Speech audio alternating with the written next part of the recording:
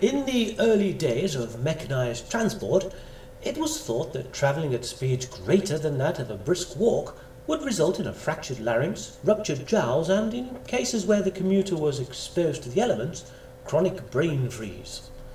Such was the concern over these hazards that the UK introduced the Locomotive Act, which required mechanically propelled vehicles to be preceded by a man on foot bearing a red flag.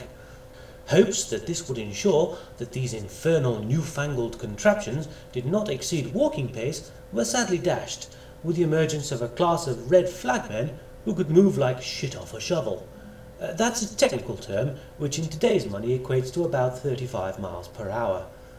In practice, the Locomotive Act, far from achieving its stated aim of reducing risk of injury, was the prime cause of traffic incidents during the latter part of the 19th century, as evidenced by the numbers of red flag men admitted to hospital with tyre marks on the backs of their heads. My name is Dr. Adolphus Bongo, celebrated internationally as the inventor of the Bongo revolving artificial socket joint, an innovation which has proven instrumental in the alleviation of slack knees and elbow tremblage all over the world. I don't like to blow my own trumpet. I have a man who comes in twice a week to do that for me, and a lady down the road very kindly shakes my maracas every third Sunday. But I feel that it's no understatement to describe my revolving socket as, well, revolutionary. What is amazing is that thus far it has failed to win me any kind of major award. Clearly someone somewhere has dropped a gonad, and I'm not referring to the infamous incident during the Duke of Buckridge's hernia operation, for which my colleague Dr. Fatty Robinson still receives more than his fair share of ridicule whenever he is unwise enough to show his face to the General Medical Council's monthly bingo night. Nowadays, of course, we know that fractured jowls and that other one I mentioned are nonsense.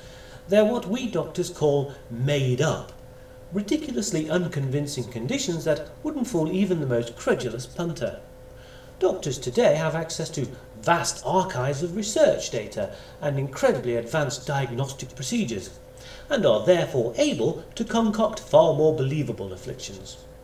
And with a remarkable range of clever-sounding drugs at our disposal, we can eke out periods of phantom illness and achieve levels of profitability that would give our forebears the screaming heebie-jeebies. Which wouldn't be a problem, actually, because we've devised quite an effective and relatively inexpensive course of treatment for the heebie-jeebies, screaming or otherwise. Nevertheless, it would be wrong to say that travelling at speed does not have consequences for the human physiology. Granted, pootling along at 20 miles an hour in a steam-driven bath chair is not going to tear your face off or rearrange your giblets. Not unless your giblets are loose to start with. But modern forms of transport regularly reach speeds of, 50 or 60 miles per hour, more in the case of my brother-in-law, who can frequently be seen screaming down the fast lane of the M4 in a 1976 Vauxhall Victor at a frankly implausible speed of 120 miles per hour. The chaps in blue would have put pay to his adventures years ago, were it not for the combination of disbelief and a thick cloud of oil that billows from the exhaust and obscures the number plate. But what happens to the human body at speeds like that?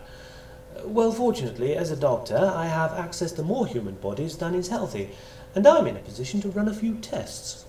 There are precious few perks in my job, but the opportunity of taking some of my more obstreperous patients, strapping them to a high-velocity test bed, and firing them along a track at speeds approaching 200 miles an hour is one that very nearly brings a smile to my face. And what have I discovered? Well, I discovered that Mrs. Lillian Mulepoker's false teeth flew out of her mouth after 200 yards and was found embedded in a concrete pillar half a mile from the test site. I discovered that Mr. Kevin Bladder's vocabulary as he approaches 28 metres per second becomes considerably more colourful. I have also learnt the hard way what many of my test subjects had for breakfast, and spent rather longer than I would have liked shovelling it up. More importantly, we have strong indications that travelling at speed causes shrinkage to the human frame. In some cases, our subjects were as much as 2 feet shorter following the high-velocity test, although it is unclear at this point whether this is a result of the actual journey or the steel reinforced wall that we used to stop them at the other end. What is certain, however, is that prolonged periods at high speed will invariably cause the subject to develop sloppy ankle syndrome. This is an extremely nasty ailment which causes the patient to unexpectedly wander off in random directions. Case studies have revealed subjects suddenly stepping out into oncoming traffic, veering sharply into solid walls, or occasionally ambling uninvited into other people's houses and getting a belt in the mouth for their trouble. Fortunately, a simple and reasonably priced operation can cure the complaint by exchanging the ankle with a Bongo revolving artificial socket joint. This remarkably elegant yet astoundingly innovative device has saved countless lives, avoided untold embarrassment, and, when used in conjunction with a ceramic heel replacement and a new set of carbon fibre toes, can even save on shoe leather. And what recognition has its inventor received for this remarkable breakthrough? Well, exactly. Precisely nothing. What does a chap have to invent to get a knighthood? Revolving kidneys? Oh well, this time next year